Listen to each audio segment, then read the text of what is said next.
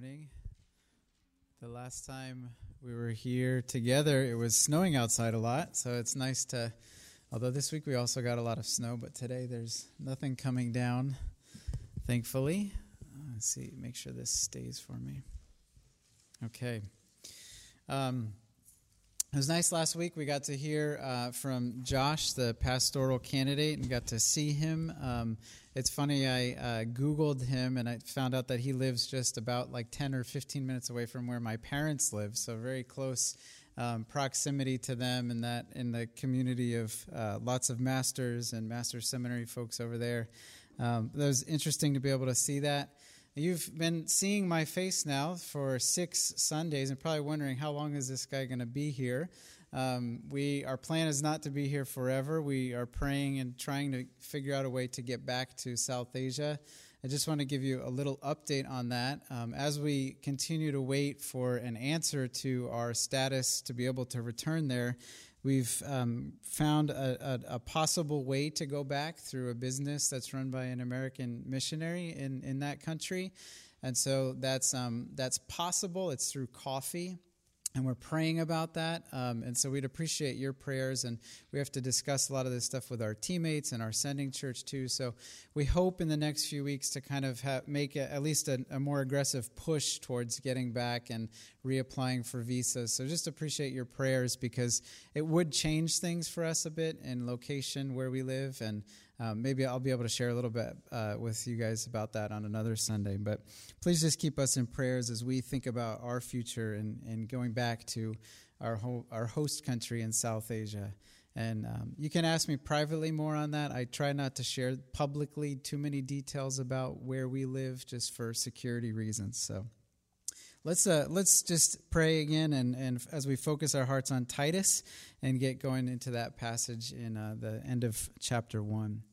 Lord, we thank you for the book of Titus. I thank you that it's short, but it's also a personal letter where we can understand Paul's heart to Titus, who's supposed to help out the church that was struggling in Crete, Lord. And all churches go through struggles and good times and challenging times. And I pray that you would help us, Lord, to be the kind of people that help one another in challenging times, that we seek good and godly leadership and good and godly followership, Lord, in our churches, Lord. And may you use me today to share from your word what it is that is important for us to hear today. Amen. So 2 weeks ago, we started the book of Titus, and I just wanted to give a brief refresher, just in a minute or two, because I know not everyone was here, and sometimes we don't even remember what we ate for dinner last night, so it might be helpful to refresh our minds. So 2 weeks ago, we looked at this little book in the back of the Bible, and it's a book that Paul had written to Titus, and they had a relationship, about a 15-year relationship, where they had done ministry together, and Titus was one of the guys who helped pretty much, maybe you could say even save the relationship between Paul and the Corinthian church that was really on edge, really chaotic. There was a major conflict that was there. So Paul could trust Titus to clean up a mess, you could say, to help situations that were really difficult. And the main objective was that Paul told Titus, hey, you need to appoint elders in the churches. There's an island called Crete right in the middle of the Mediterranean Sea, twice the size of Long Island, that had believers there for probably about 20 or 30 years. And there wasn't really any established, good, godly leadership there. And so Titus was supposed to do that. And that was, obviously, we can imagine, not an easy job. Titus was supposed to find people who had good character as the main attribute of the leaders in the church. And they were supposed to be people who could teach the Bible well.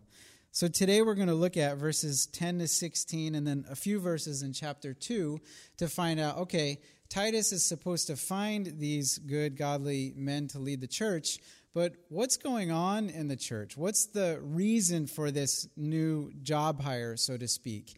And we're going to try and unearth that and unpack that a little bit this morning. So if you look in verses 10 to 16, I'll start out by reading this verse. And what I'd like for you to do is, when I was underlining and preparing for the message, I thought to myself, what is Paul describing these people as? So you can take a look, like, what are the names he's specifically using to call these people out? And then what is it that they're doing to make such a mess of the church? So starting in verse 10, "For there are many rebellious people, full of meaningless talk and deception, especially those of the circumcision group. They must be silenced because they're disrupting whole households by teaching things they ought not to teach, and for the sake of dishonest gain. One of Crete's own prophets has said it like this: Cretans are always liars, evil brutes, lazy gluttons. This saying is true. Therefore, rebuke them sharply so that they will be sound in the faith and will pay no attention to Jewish myths or to the merely human commands of those who reject the truth. To the pure, all things are pure, but to those who are corrupted and who do not believe, nothing is pure. In fact, both their minds and their consciences are corrupted. They claim to know God, but by their actions they deny him. They're detestable, disobedient, and unfit for doing anything good." So you are here, you've looked through that scripture. Why don't we just say, what are the things Paul is calling these people? And this time I'll give you permission, you can shout it out. What are the names Paul is using to describe these people? Glutton, okay. Liar. Rebellious. Insubordinate, yeah, depending on your translation, rebellious, insubordinate people. Evil brutes. I'm sorry? Lazy. Okay. All right, all of these things, good. You did a good job of describing these people. Now, these are not the kind of words and adjectives we want to use to describe the elders of the church, right? Which is the need what Paul is sending Titus to handle and to deal with. No one said the people of the circumcision group. So that's kind of the idea that these people were people who had a Jewish background. And from what we look at in history, it looks like Jews had been settled in Crete for quite a bit of time, at least 100 years by this time.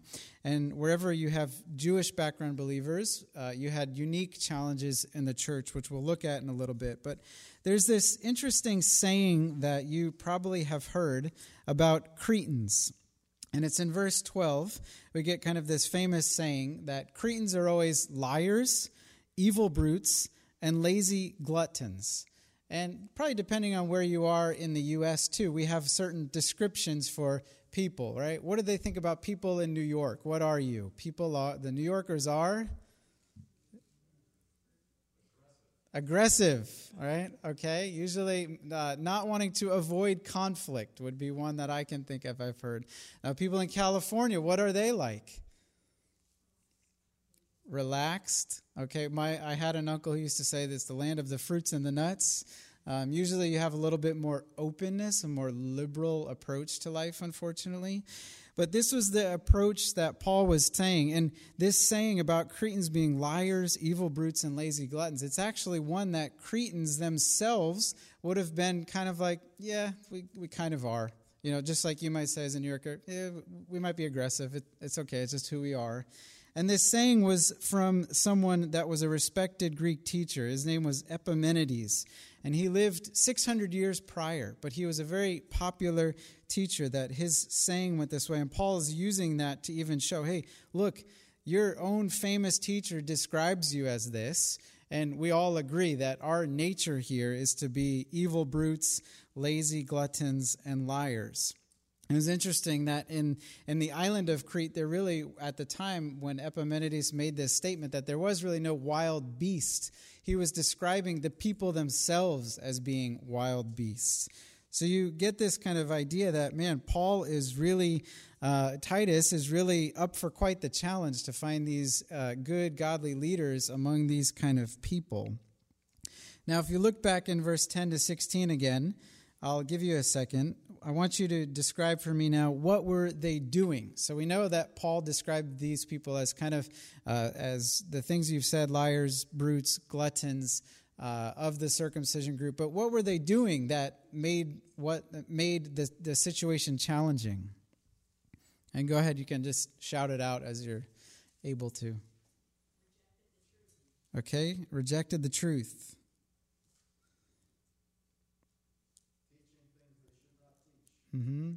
Teaching things they should not teach.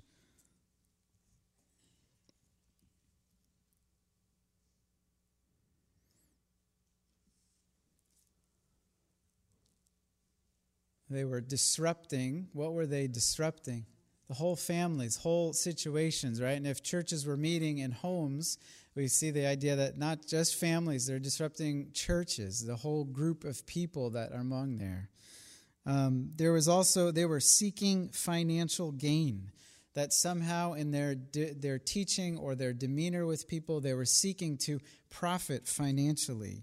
And again, we kind of see these are not the kind of people that should be leading the church.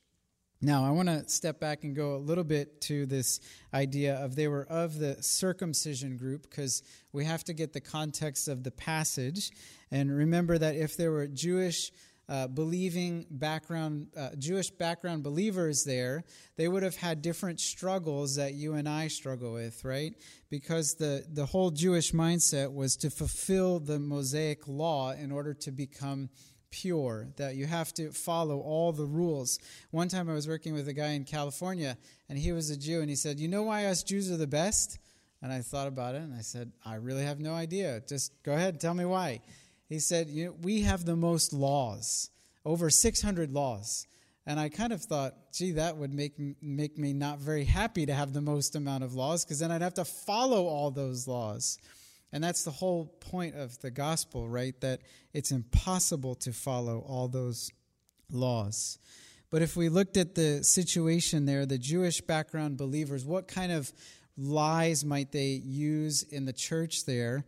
And some of them might be like this, that they would use these Jewish myths, these Old Testament stories about people following the law to the letter to become pure.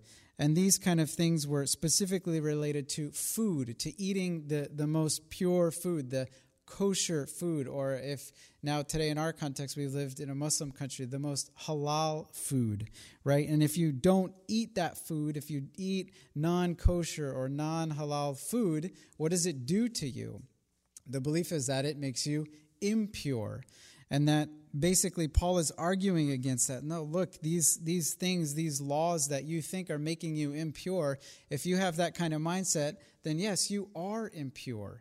And those people who are teaching you that are corrupt in teaching you that, because it's impossible for food or for other things outside the body to make you impure. This was something Jesus talked about in Mark 7 when he said that nothing outside of a person can defile them by going into them. Rather, it's what comes out of a person that defiles them. For the food, it doesn't go into their heart, but into your stomach and then out of your body. And Jesus, in saying this, declared all foods clean. And so Paul is saying that, look, if you think food or other things outside the body make you impure, then you are. And that teaching is corrupt. And that's what these false teachers were telling them and trying to instill in them. And for us in 21st century America, it's kind of hard to imagine that, because we don't live in that kind of world where we think that, oh, this food might make me impure or that food might make me pure. We think maybe this food might make me sick or not sick, but we don't have this kind of a cultural background. But Paul was saying that, look, this is not good, because it's only Jesus who saves us. It's only him who gives us that new and eternal life. Now, I was thinking about this in the context of Long Island today, and I was talking with Dave and Stephanie about what do people here view in religious, what's their religious views? And I know it's hard to just paint a general picture, but some things that I see and I heard from their mouths was that a lot of families have a desire to make their kids pure through getting sprinkled, baptized as an infant, or then confirmed later on in life. And I didn't know this, but David was saying that actually can cost quite a lot of money to do that. And you have to buy all the kind of dresses and the outfits to be able to baptize or confirm your child. And oftentimes people try and do this, but it's interesting and hypocritical because the mothers and fathers oftentimes aren't even walking with the Lord themselves, yet they feel they have to christen or confirm their child. And the belief behind it is that my kid is somehow, even as a baby, impure, and they need some sort of outside help, some sort of outside purification process. And we all know that doesn't happen, because a baby getting purified then can grow up and become a horrible person. And we see that action, no actions that we try and do for ourselves or for others make us clean, make us pure. And that's why Paul is attacking this kind of an issue. He's bringing it back to the gospel and trying to show people that the only way that we can be pure and holy and righteous is by Jesus through the gospel. It's nothing that we can do. And Paul is saying that in the end of this description here, that these people in verse 16, that they claim to know God, but by their actions, they deny him. And that's a powerful statement. If someone told me, hey, Michael, your life doesn't live up to the way that God wants you to, and your actions are showing you don't believe God, you deny him, this would be a powerful statement that Paul is saying against these people. They don't walk the talk, right? They talk well about how to be walking with God and how to be pure, but their whole actions are proof that they don't follow the Lord. And I would say that in our own lives, in our own hearts, we're supposed to always examine ourselves. Man, am I following what I say I believe? Am I living a life that is pleasing to God? Or would I be like this person, that someone would look at me and say, well, by their actions, they obviously deny the Lord. And I hope that would not be so for me or for you here. So if this problem was going on in the book of Titus or in Crete, what was Titus supposed to do? And this letter is obviously very authoritative. Titus is maybe supposed to act like a New Yorker, you might say, and deal directly with this conflict, to be aggressive. If you look in verse 11 and verse 13, there's two sentences that tell us what Titus was supposed to do. In verse 11, he says that these people need to be silenced. And then verse 13, therefore, rebuke them sharply. And this teaching, this ongoing leadership dilemma there in the church needed to be addressed, and needed to be addressed quickly and with sincerity. Titus, it doesn't say how he was supposed to do this, but this Greek word for silencing someone is that it's done almost in a debate format. And how do you successfully win a debate or change people's minds? I would think that the goal would be that you come at it. Titus would be to come at with his reasonings from the Scriptures in a clear way and from a life that's backed up by holiness, and supposed to teach these people. And if you notice that a lot of times in life when we want to prove something, we don't care if people change. We almost say, well, I just need to tell them the truth. And then we almost just think like it doesn't really matter if they change or not. But look at what Paul says in verse 13, in 13a. When Paul tells Titus to rebuke these people, he says the words "so that." And "so that" is kind of one of my favorite few words in the Bible, because it tells you exactly what the intended consequence is supposed to be. So what does it say? Titus is supposed to do this so that those who are rebuked would be sound in the faith, and they won't pay attention to Jewish myths anymore or human commands. So his goal is that these people would be pure, that they wouldn't be corrupted. Paul wants Titus to use this direct confrontation, but Titus is supposed to still do it, I think, in a spirit of love, so that the challenging leaders there in the church don't just walk away, but they're actually changed.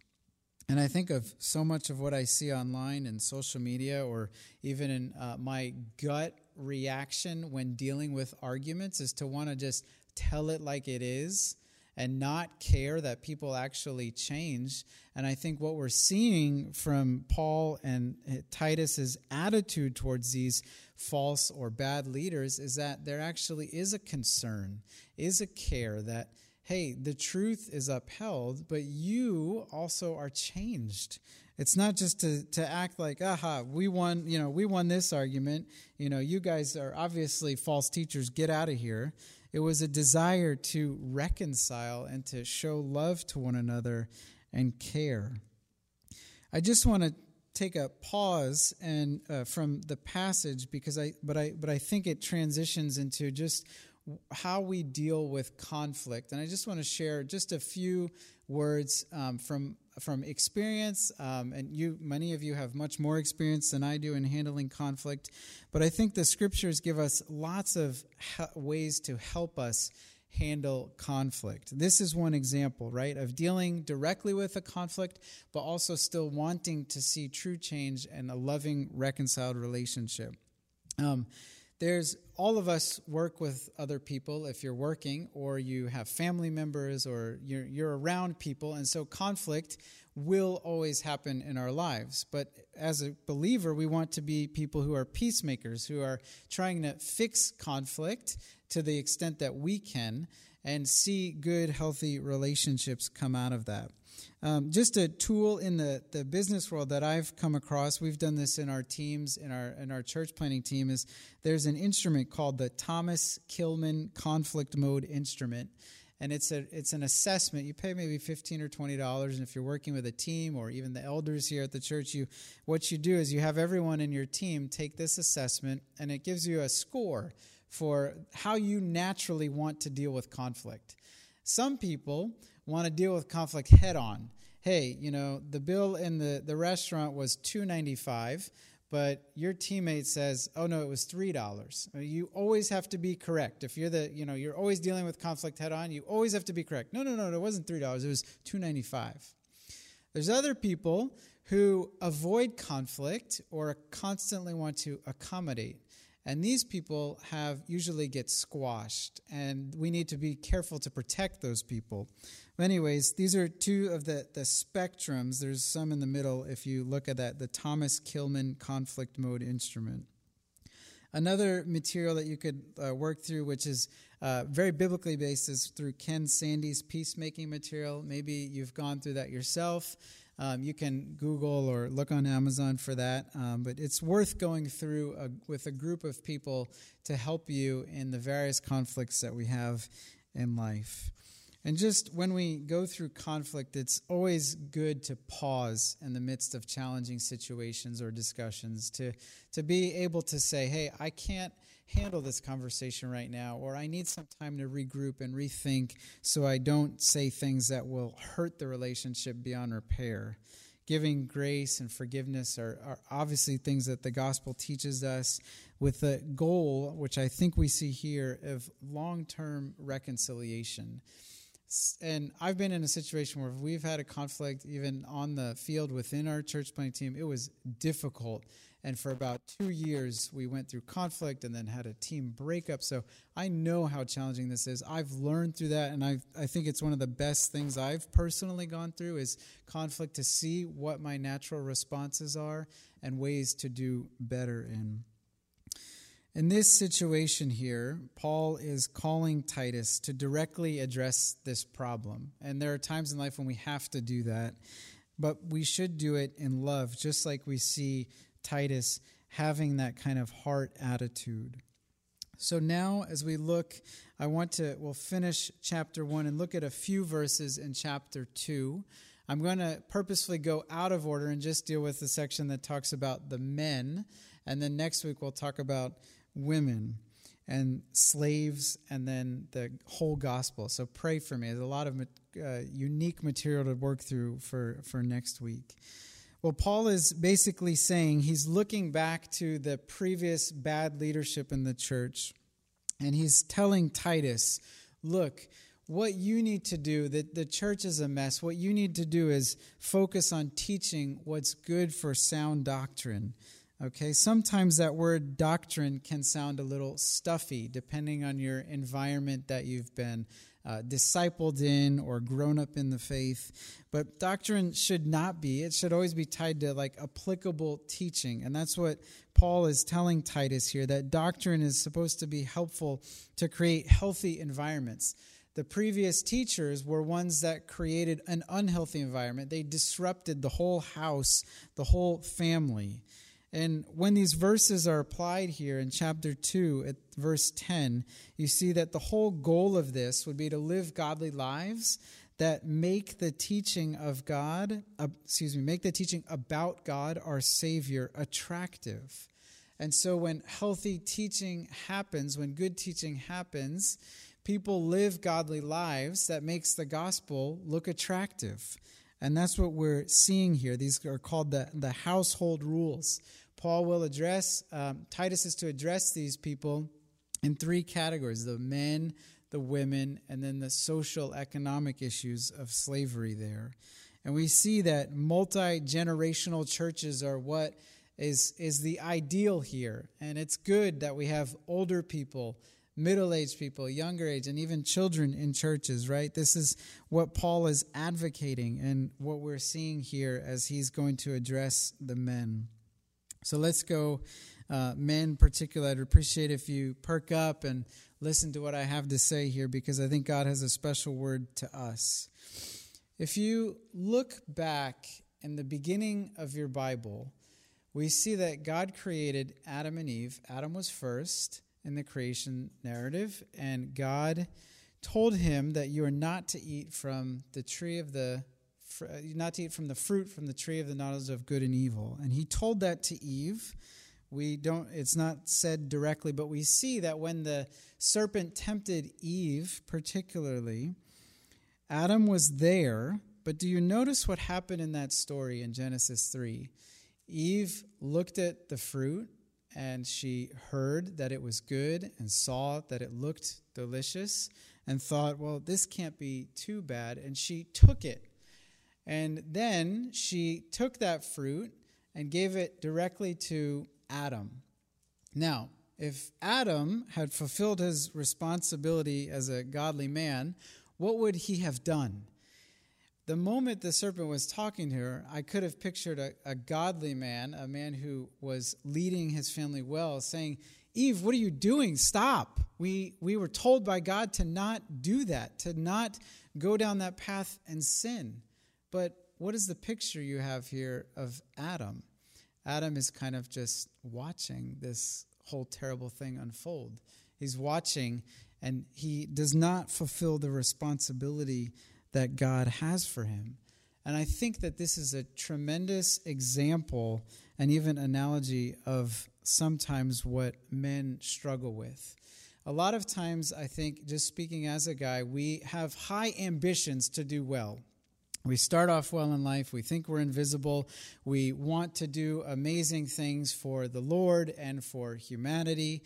And we oftentimes do well, but then we start to realize at some point in our life, usually your 30s and 40s, that I might not be able to do everything I hope to do. I struggle with things. I'm a weak person. I have personal tendencies that make me frail and imperfect. And even in our society today, we have what we almost accept a midlife crisis, which what happens in a midlife crisis? Essentially, usually men, they realize that they're not going to do all the things that they wanted to do, and therefore they almost go on some sort of a splurge to make themselves feel better.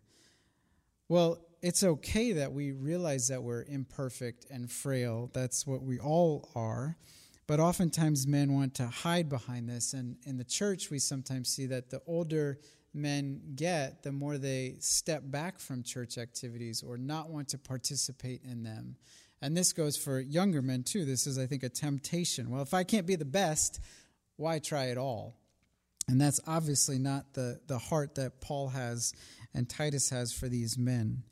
So let's look at what instructions Paul is telling Titus to give to the men. If you look in verse 2, we see that the men were supposed to be taught 6 different things, the older men particularly.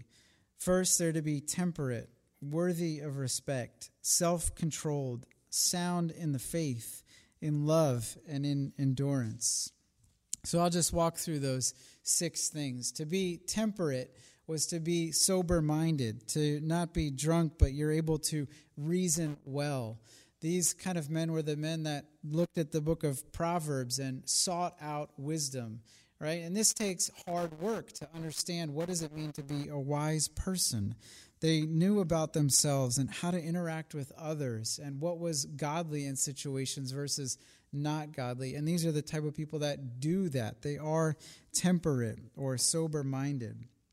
I like the next one particularly. It says they're worthy of respect, or some translations say that these men are dignified, that their natural way of being with others elicits respect. And respect is different from popularity, right? We can do a lot of things as men to just want to be liked and to be to make people think we're funny or enjoyable people, and that isn't necessarily bad, but we should never do that at the expense of losing respect for ourselves and for the Lord, right? That we are people who want to carry ourselves with dignity as image bearers of God.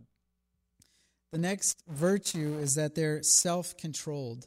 And we see this word self-control is actually listed several times. It's to the older men, the older women, and the younger men in particular.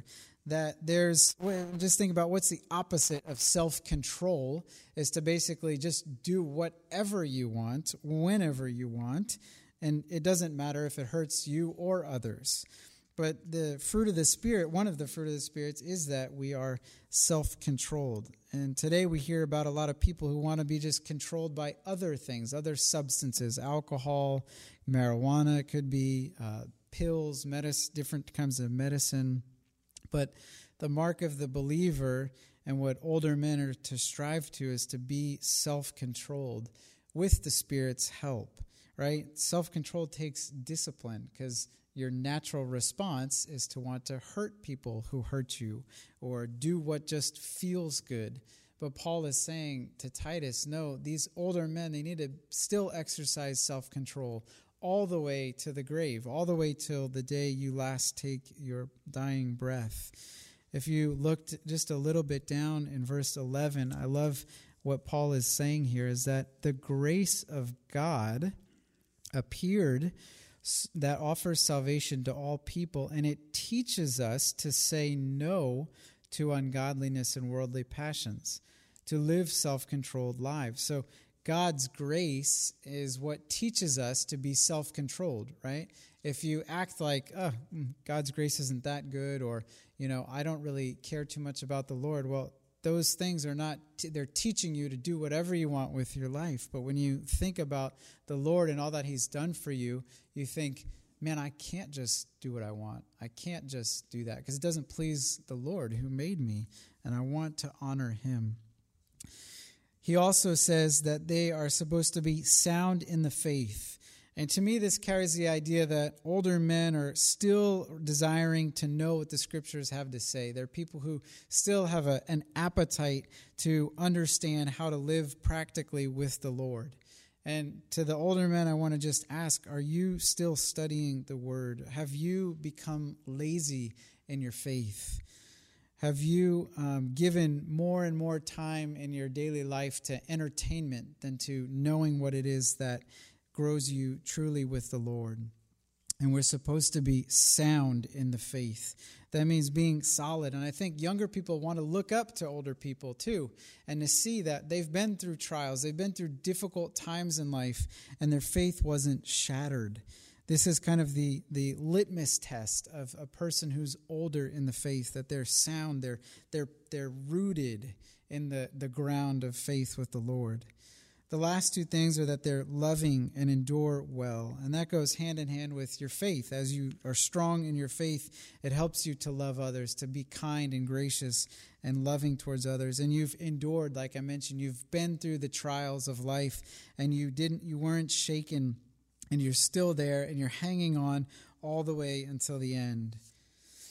And maybe you would look at this list and think, yeah, I'm doing okay with those 6 qualities. I'm not perfect, none of us are, but I'm doing well. But for others, you might think, I'm doing okay with maybe 1 or 2 of those, but the other 4 or 5, I'm not doing well. And I'd encourage you to really pray through this scripture and to look at this. Man, what are the things that I need to do to live a godly life, which will leave a legacy behind me?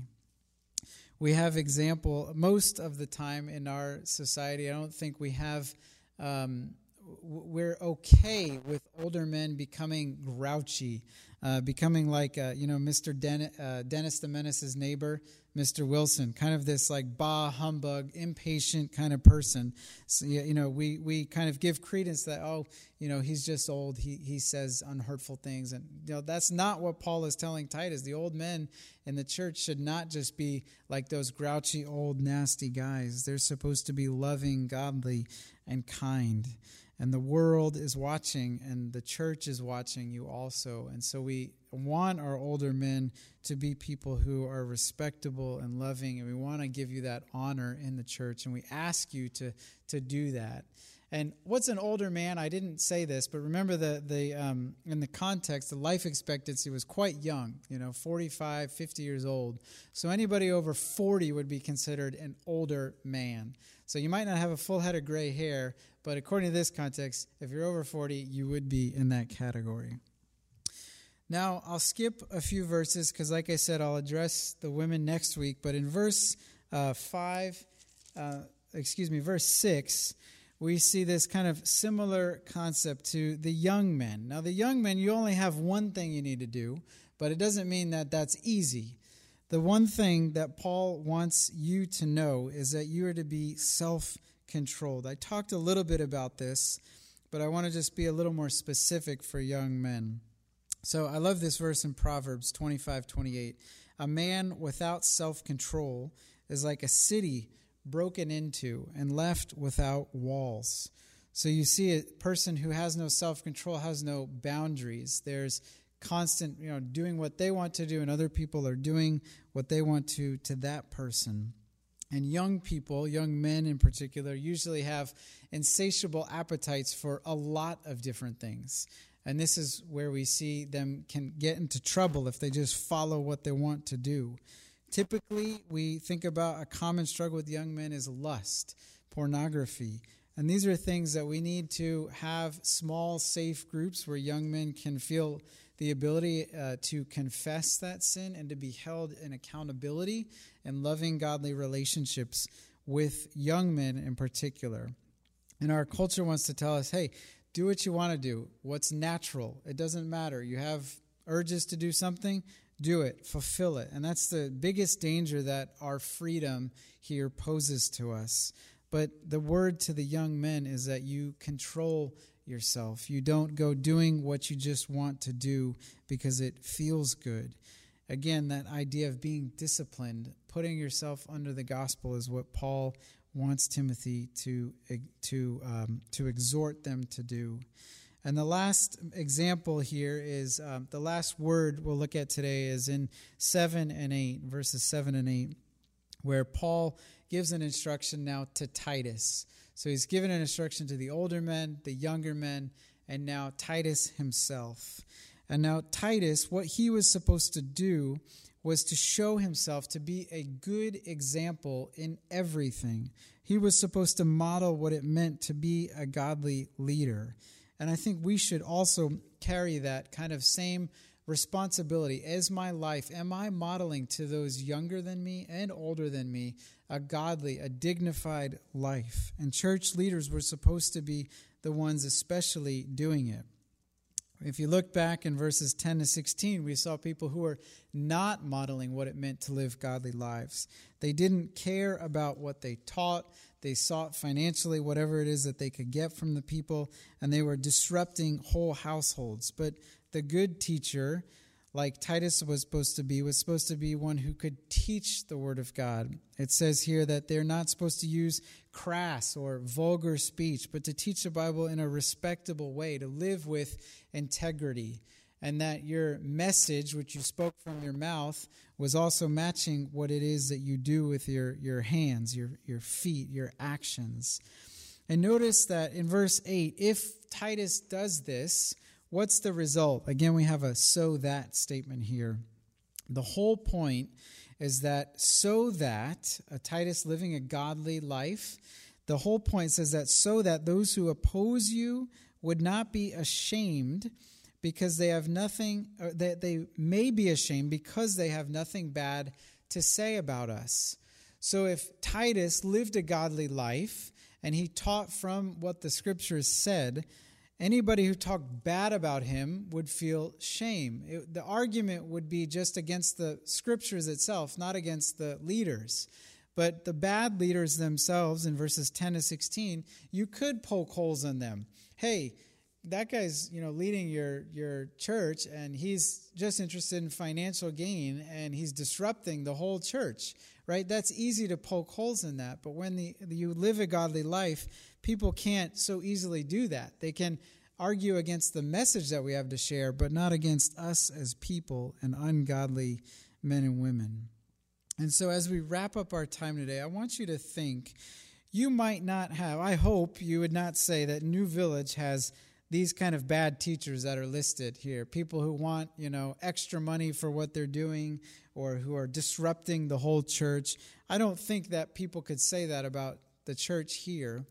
But a lot of teaching happens indirectly, and we only see each other for a few hours on a Sunday.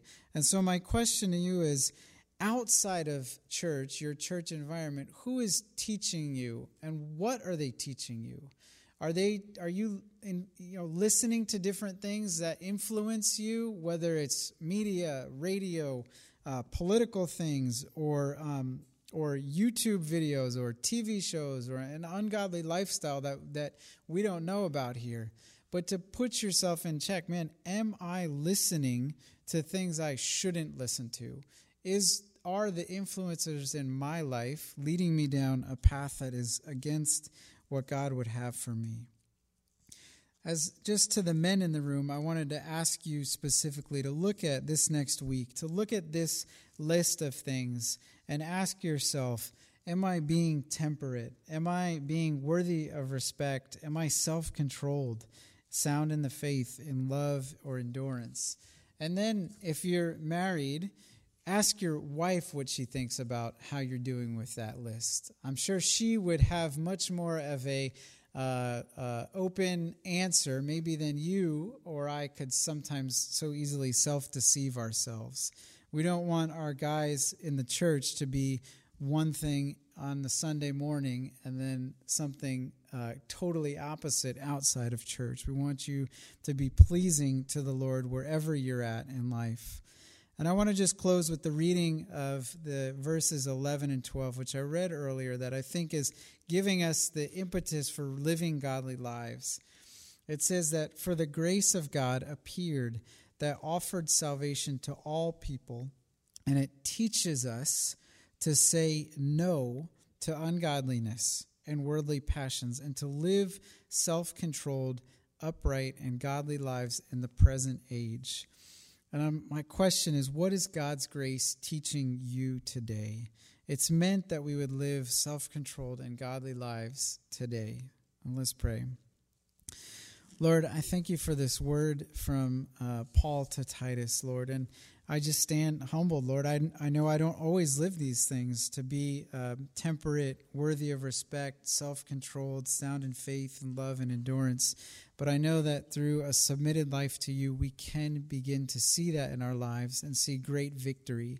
And so I pray for the men, particularly today, as we looked at some verses for us, Lord. Would you help us men to not be like Adam, to not watch people walk in sin and be okay with it and then engage ourselves. Lord, help us to be self-controlled, to be people who want first and foremost to give ourselves to you for a life that honors you, Lord Jesus. Amen.